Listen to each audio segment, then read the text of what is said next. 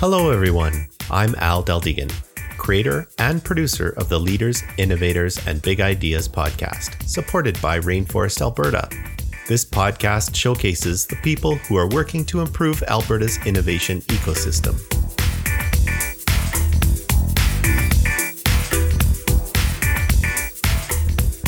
Hey, everybody. Thanks for joining me. I decided that it would be fun for the first episode of 2022. I was going to do a sort of a Al's favorite episodes of 2021. Thought that would be kind of fun. It wasn't my intention to do a top 10 list or anything like that. But as I scrolled through the shows of 2021, I realized that there's so many really interesting guests and really interesting episodes. And so I started just kind of grabbing the ones that stood out to me that I really enjoyed, either the guest or specifically the topic that they talked about, or both, or there's something about the episode that really resonated with me. So I thought I'd share those with you. And I really encourage you to go back even to 2020 and 2019 episodes, because there was a lot of really great information in there. A lot of really interesting people doing fascinating things in our innovation ecosystem here in Alberta. And you know what? We have a lot of great episodes to come in the new year here. And I'm looking forward to editing and producing those shows, as well as doing some hosting myself. Also, if you want to be a host of the Leaders, Innovators, and Big Ideas podcast, please reach out to me. This is, as you can tell, probably, if you know anything about the show, it's a community podcast. So it's not just me. There's a number of people in the community. Please join us and be part of this really cool podcast. Okay, so I'm going to start out with episode 101. This was Adam Ludgate hosting Robert Price, who is the CEO, and Alan Kelly, who is the CRO of Bode Canada. This was a really interesting episode. I actually used Bode to sell my mother's condo after she passed away.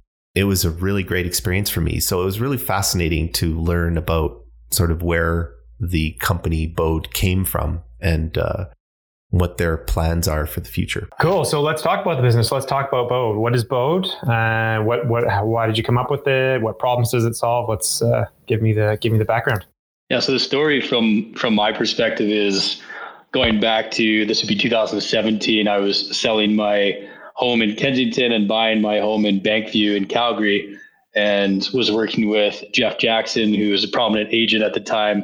Really good guy, really good friend of mine. And going through the process, I was, expecting to have a lot of modern access to your normal kind of online experience and control and convenience, but really did not have that. Had instead, basically, I was doing a lot of the work to find out pricing, to figure out where I wanted to live, to drive negotiation strategy, to come up with all the strategic ideas on the buy side and also guided on the sell side. And Jeff, at the end of it, printed a $50,000 check, and we were both saying, this is insane. What we just went through, the amount of work I did, the amount of work that he did, which was basically highly administrative in the end, just didn't make sense for a modern experience. And so, of course, Axie got acquired, and then him and I started working on it a couple months after that deal and built out the first two-sided digital marketplace for home transactions. Next, the episode that stood out to me was 104.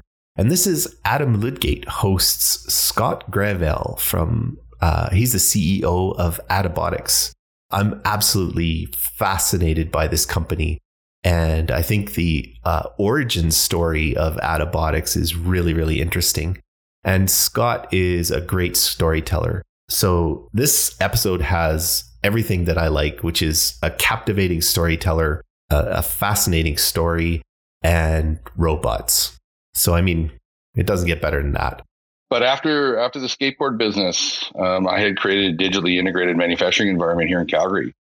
And then I started just getting farmed out to companies that were implementing digital manufacturing technologies and wanted some help. So I started consulting to the manufacturing industry.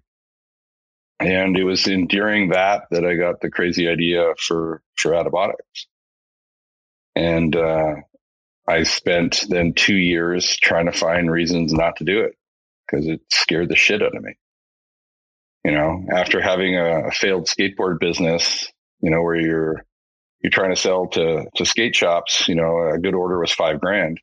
And now you're thinking you're going to invent a robotics technology where you're going to sell to Fortune 500 companies and, purchase orders in the millions or tens of millions of dollars. It was a bit of a leap, but I was never your typical, if there is such a thing.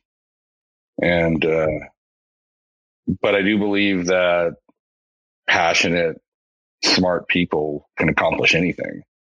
And I was fortunate to surround myself with a bunch of those people. Now, on episode 105, I had the pleasure of interviewing Tony Enerson, who is one of the founders at Duck Labs here in Calgary. And he also is one of the tech facilitators at Inception U. Now, Tony is probably one of the most intelligent people I've ever met in my entire life. And yet he has virtually no ego. He is the most kind and generous and sincere person I've ever met. He's just always there to help out whoever needs it. And he's just an all-around great guy. So I really enjoyed this episode. I hope you enjoy it too. So please check out my interview with Tony Enerson. But the other thing is it actually makes me a second generation programmer, which is a little bit rare because my dad started as a master's degree in computing science. He talks about the computer at the university. And so I grew up, there was hardware in the house all the time.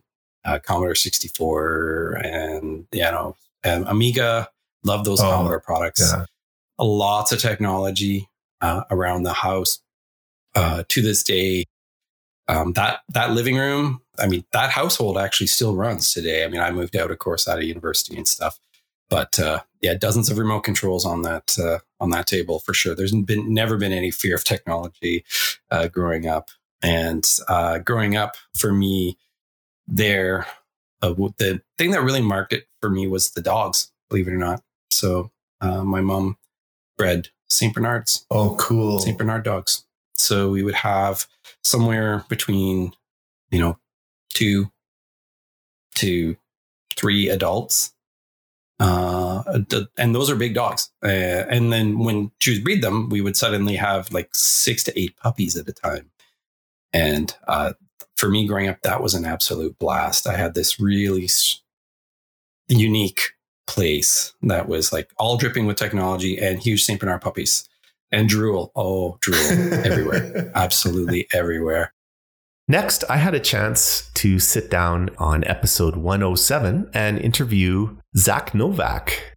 Now, Zach is a pillar in the community of Alberta. He was involved in Rainforest, but he also created sort of a grassroots informal organization, I guess, called Careers in Tech and Innovation. And through that group, he helps people who want to pivot into technology and where to go. And he sort of rallied the troops and got everybody to help out and provide information and answer questions and give people what they need to figure out how to do it and how to be successful at it.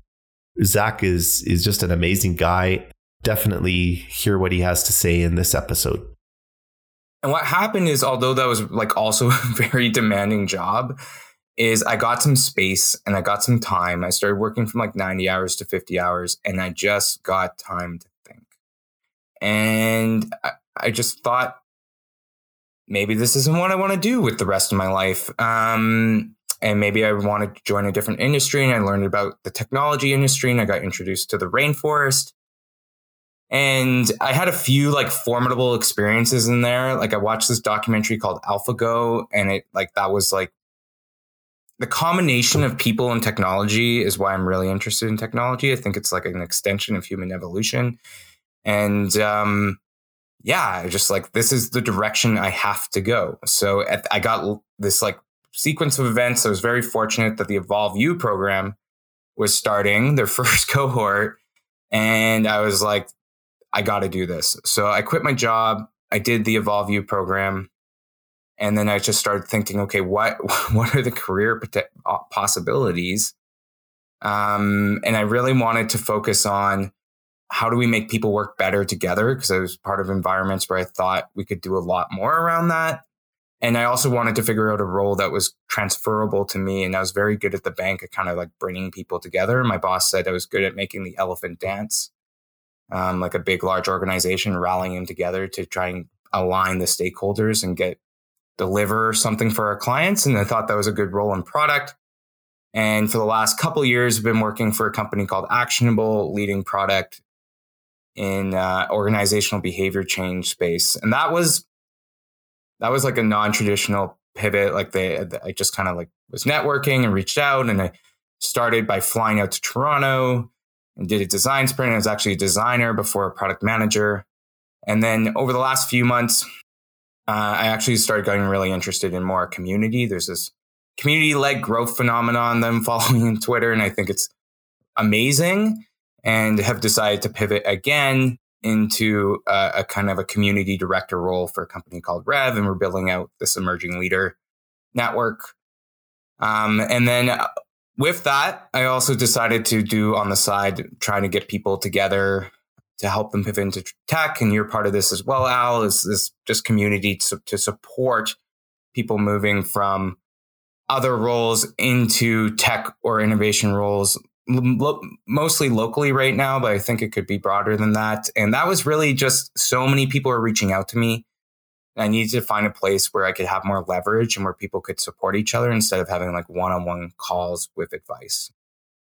Next in episode 112, Janae Meiser hosts Karen Schuett. Now, Karen is the CEO of Livestock Water Recycling. And I was just really fascinated by this issue where in cities we have wastewater treatment plants, obviously, but it's actually not the same technology that you would use in a farming industry to deal with wastewater that includes manure from cattle and other animals. So this is a really interesting episode. I hope you enjoy it. So tell us about Karen. Tell us about your background and your journey. Well, manure is my favorite topic to talk about. Myself is my least favorite topic. So I'll do a quick overview. I am a lifelong science nerd, I would say.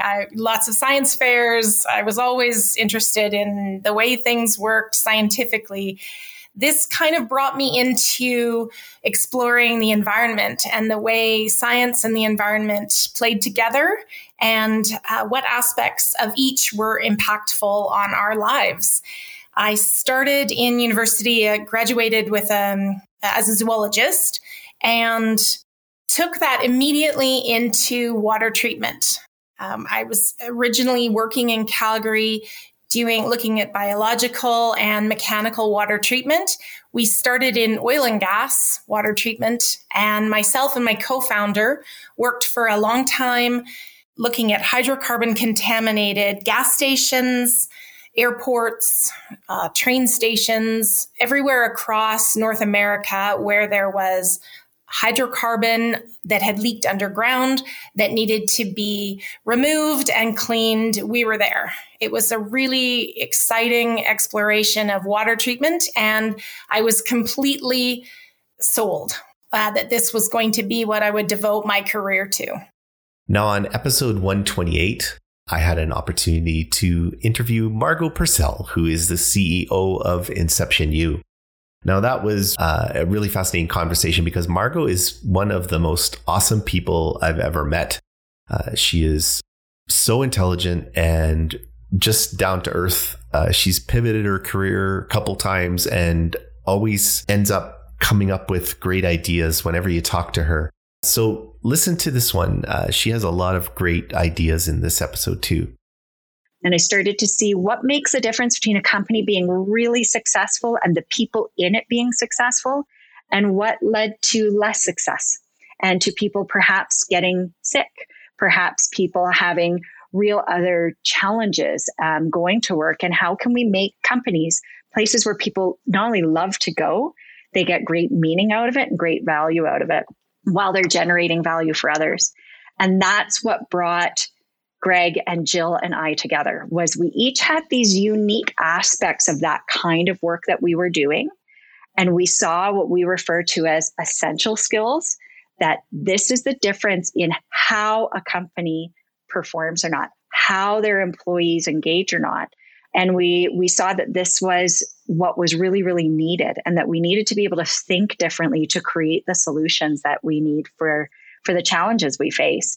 And we put it all together and came up with Inception U, which our aim was that you're future fit. And how do you adapt to what's going on around you? How do you create your internal conditions as a human being so that you can respond to whatever is happening external to you? How can you create the internal conditions in your team, in your company? Because you can influence those, that you can then respond meaningfully to what's happening outside, that over which you have very little to no control. So that's really what was the formation of Inception U, built on 16 years of learning through Open to Possibilities and working with so many people and so many teams. Following the episode with Margot Purcell, when I got to episode 133, I realized that there were a lot of really, really fascinating people that had been taking the Inception U program and graduating as new software developers. And one of those students, Rafael Hernandez Alarcon, used to be a professional chef. Well, I guess he is still a professional chef, but he used to actually do it for a living. And he decided to pivot his career into technology. And he is a really, really fascinating fella. What was your motivation for doing the posting on LinkedIn every day? There's one phrase that really impacts me every time that I hear it or see it anywhere. Growth doesn't happen in your comfort zone. So I wasn't very comfortable. And yes, it was a daily post. Actually, if you count them, there's 124 posts. So yes, I didn't feel like, I don't know how I'm going to do it. But since I started, I have, I think, a little bit of obsessive compulsiveness. So I couldn't stop it. I have to tell you that there was, I don't know, maybe 20% of the posts that I made them because I have to, because I have already started. So I try not to put that negative thought space in the post, but it was like, I don't feel like making my post today, but I need to because I already started and I made the commitment. And yes, as you said, like a lot of the images became custom made. Like I would spend between an hour to 2 hours to create the visual concept for the post. There's a funny story there. I think I told you I got a slap on the wrist for one of the images that I use on one of the posts because somebody felt that I was infringing the rights. So from that day, I start creating the images. So these are mine, and you cannot do anything about it. And actually, I invite anybody if find any of those images helpful, go crazy and use it in whatever the application you want. I made them, but they are for everyone. Now, episode 139 was one of Peter Beaudoin's episodes. Peter is such a great guy, and he is so dedicated to the Leaders, Innovators, and Big Ideas podcast. He is hosted, he's definitely hosted more episodes than anyone else other than myself. And in this episode, he talks with Tamara Loisel. She is the CEO of Synergraze. Similar to the episode 112 with Karen Schuett and livestock water recycling, Tamara Loisel has found a way to provide additives to cattle feed that actually prevents them from having the methane gas exits that they normally do. Apparently, methane gas from lots and lots and lots of cattle can be a burden on the environment. And Synergraze has come up with a great solution.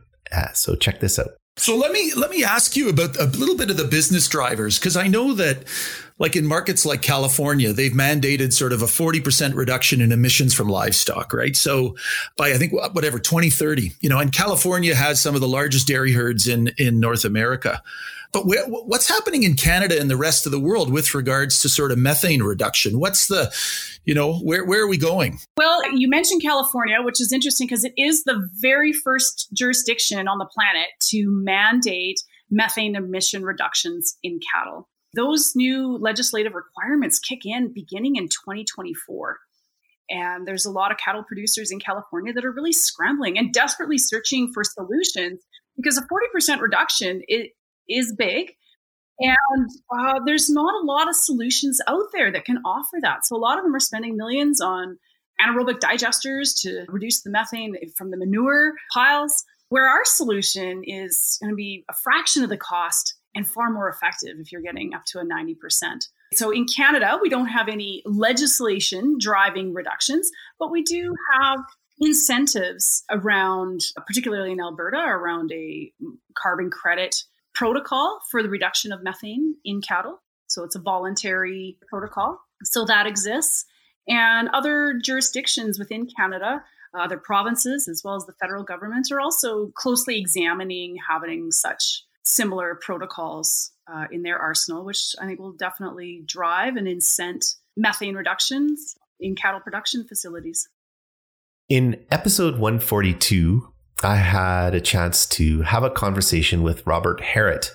Robert is the CEO of a company called StyroGo, which started up here in Calgary. And Robert's found a way to recycle styrofoam. Until I met Robert, I had no idea that you could recycle styrofoam. I always was very frustrated because you got these huge chunky things. They're light as air, but they're just so bulky and cumbersome. And really the only thing I thought you could do with them was throw them in the garbage dump. But it's actually very simple through his technology to recycle styrofoam into versatile products like moldings and picture framing and all kinds of other stuff. So this was a really fascinating episode, and I hope you learned something too.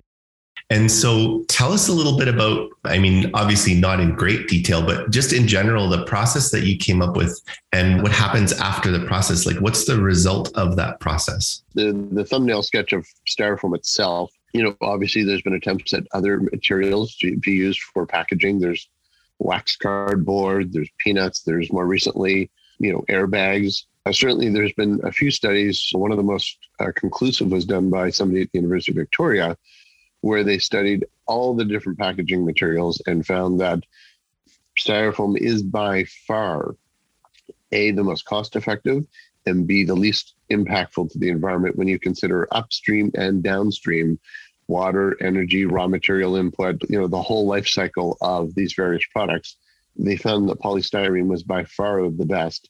And a further study has been done very recently out of California showing that of all the plastics, polystyrene is one of the easiest to recycle. So it fits very nicely with the way that the world is moving to a circular economy.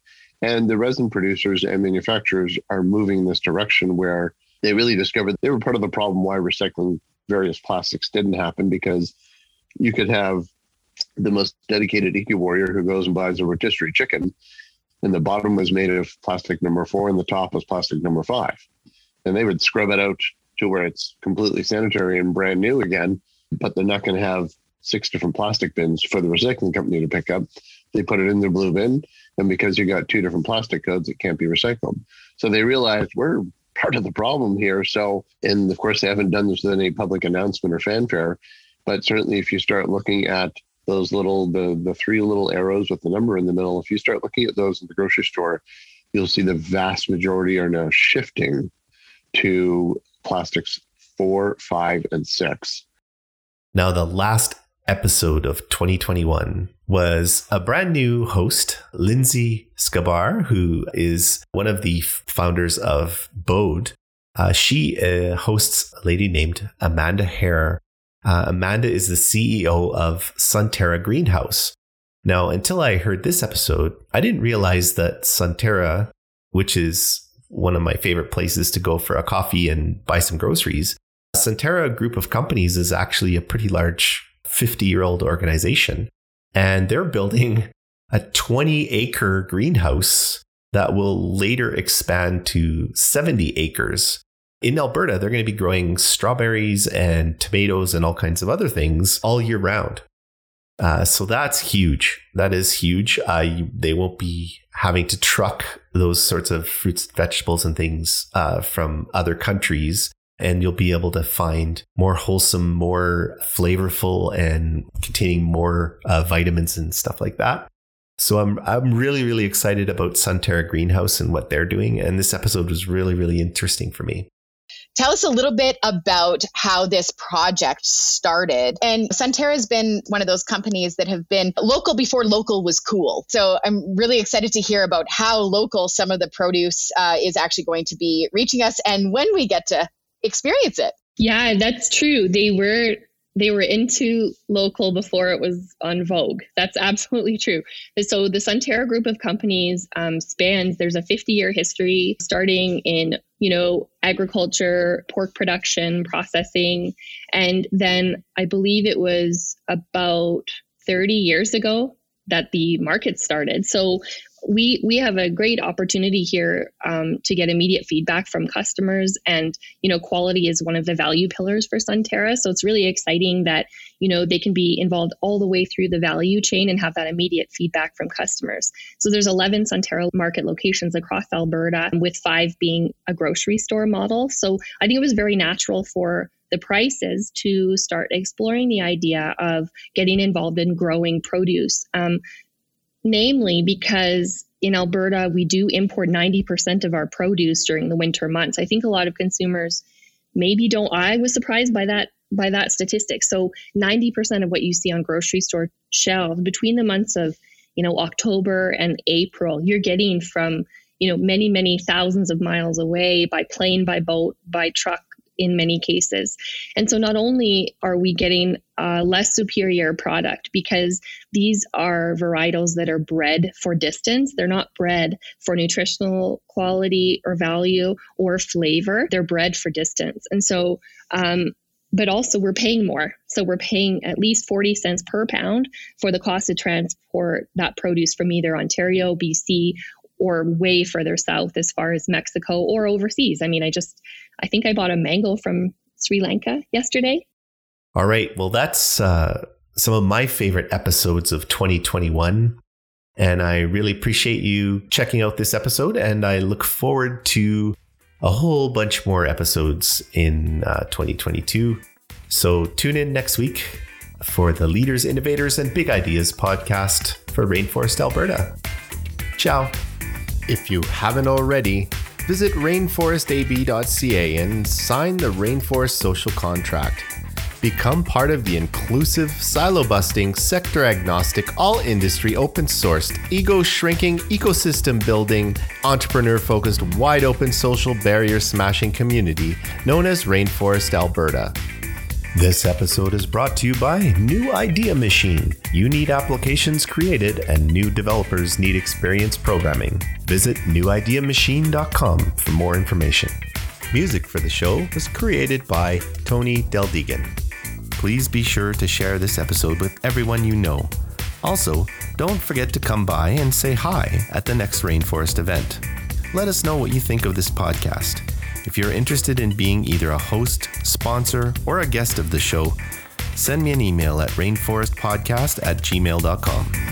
Thanks for listening.